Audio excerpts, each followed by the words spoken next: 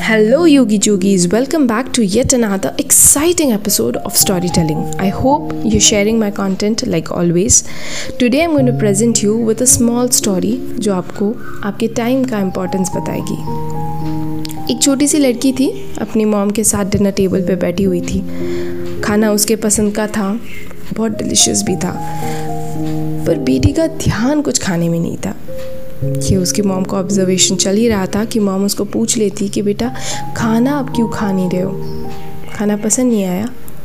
बेटी बोलती नहीं मॉम, खाना तो बहुत अच्छा बना है, पर मैं किसी का वेट कर रही हूँ. वो जिसका वेट करती है वो इंसान उसके लिए उसके लाइफ में बहुत ज़्यादा इम्पॉर्टेंट अल्टीमेट हीरो होता है, और वो कोई और नहीं, उसके डैड होते हैं. मॉम उसको बोलती कि बेटा आज खाना खा लो, मैं डैडी से बात करूँगी कि कल वो टाइम पे आए और फिर हम सब फैमिली खाना खाने के लिए बैठेंगे. बेटी ये बात सुनकर थोड़ा गुस्सा हो जाती है और बोलती कि मॉम, डैडी हमेशा यही करते हैं, हमेशा प्रॉमिस करते हैं और तोड़ देते हैं. उन्होंने कल भी यही प्रॉमिस किया था और देखो आज उन्होंने तोड़ दी वापस. Why does he do this to me?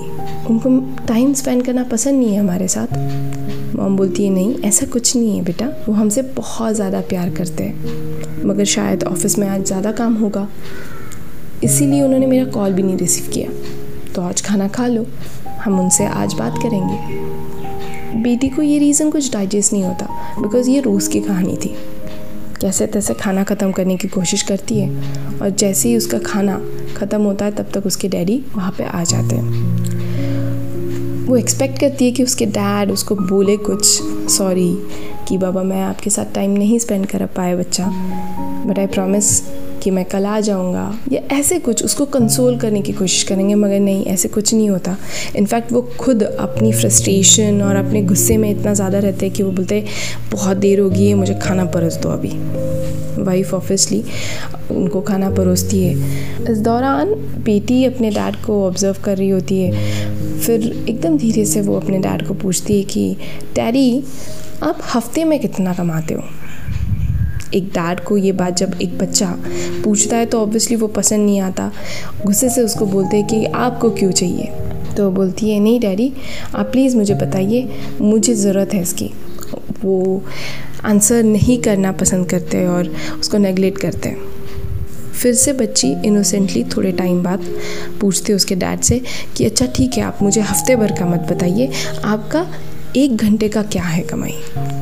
उनको गुस्सा आ जाता है, क्योंकि नेगलेक्ट करने के बाद, गुस्सा करने के बाद भी अगर वो वही सवाल दोहरा रही है तो उसको गुस्से से वो बोल बैठते हैं कि तुम्हें तो हर वो चीज़ मिल रही है लाइफ में जो तुम्हें मिलनी चाहिए, मैं हर वो चीज़ लाकर देता हूँ तुम्हें, तो तुम्हें क्या करना है, मैं कैसे क्या कहाँ कमा रहा हूँ, अपना अपना काम करो, उस पर ध्यान रखो, यहाँ से निकल जाओ. बेटी छोटा मुँह लेकर टेबल से उतरती है और निकलने वाली रहती है कि तब तक उसके डैड बोलते हैं कि घंटे का मैं 500 रुपये कमाता हूँ, और कुछ चाहिए बोलो. बेटी ये सुनकर वहाँ से निकल जाती है और वो गुस्से से खाना खाना शुरू करते हैं. अपनी वाइफ की तरफ देखकर बोलते हैं कि आजकल के बच्चे बहुत बिगड़ चुके हैं, हर कोई चीज़ देखकर भी इनकी भूख नहीं मिट रही है.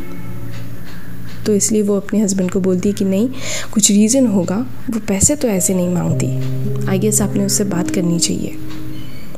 डैड अपने ही गुस्से में रहते हैं इसलिए नहीं बोलते, पर वाइफ की रिक्वेस्ट 1-2 बार सुनकर वो कन्विंस हो जाते हैं. वो बेटी के रूम में जाते हैं और जैसे ही दरवाज़ा खोलते हैं वो देखते हैं कि बेटी ब्लैंकेट लेकर सो चुकी है. उसके सिर से हाथ घुमाकर उसको किस करके वो उठाते हैं और बोलते हैं कि बेटा आपने मुझे नहीं पता क्यों पूछा, पर शायद आपको पैसों की ज़रूरत थी, तो ये 500 रुपये जेब से वो निकालते हैं और उसके हाथ में रख देते हैं. बेटी वो नोट को अच्छी तरह से देखती है और उठकर तुरंत भागती है अपने पिगी बैंक के पास. उठाकर वहाँ से वो बेड पे रखती है और जितने पैसे थे उसमें से जल्दी जल्दी करके निकाल लेती है. उसमें निकलते हैं 200 रुपये. वो बेटी 500 रुपये और वो 200 रुपये के छुट्टे सब अपने डैड की तरफ सरका देती है. डैड शॉक्ड हो जाते हैं. वो बोलते क्या, ये क्यों दे रहे हो मुझे? बेटी बोलती है मेरे पास हर वो चीज़ है जो आपके पास शायद बचपन में नहीं थी, मगर मेरे पास एक बहुत इम्पॉर्टेंट चीज़ मिसिंग है और वो आप हो. I need you daddy. ये बात सुनकर उसके डैड जैसे टूट जाते हैं, बहुत ज़्यादा बिखर जाते हैं। तो वो बोलती है कि डैडी मुझे सिर्फ 1 घंटा चाहिए आपका, क्या मैं कल एक्सपेक्ट कर सकती हूँ आपको डिनर टेबल पे? ये बात सुनकर ऑब्वियसली उनको बुरा लगता है। वो उसको हक करते हैं और बोलते हैं कि हाँ बेटा, कल मैं ज़रूर आऊँगा डिनर टेबल पे, और हाँ सिर्फ कल नहीं, मैं कल से हमेशा आपके साथ डिनर करूँगा। इस कहानी का मॉरल ये है कि हम लोग इतने ज़्यादा बिज़ी हो चुके हैं अपने लाइफ में कि हम हर कोई चीज़, टाइम हो या अपने रिलेशंस हो या कुछ भी हो, हम हर वो चीज़ मॉनेटरी चीज़ों से कंपेयर करने लग गए। हाँ, पैसा कमाना इम्पॉर्टेंट है, ऑब्वियसली हमारी बेसिक नीड्स उस पर डिपेंडेंट है, मगर क्या वो इतना इम्पॉर्टेंट है कि हम लाइफ में खुद को, अपने रिलेशनशिप्स को, आजू बाजू के लोगों को भूल जाए? आई गेस नहीं, राइट?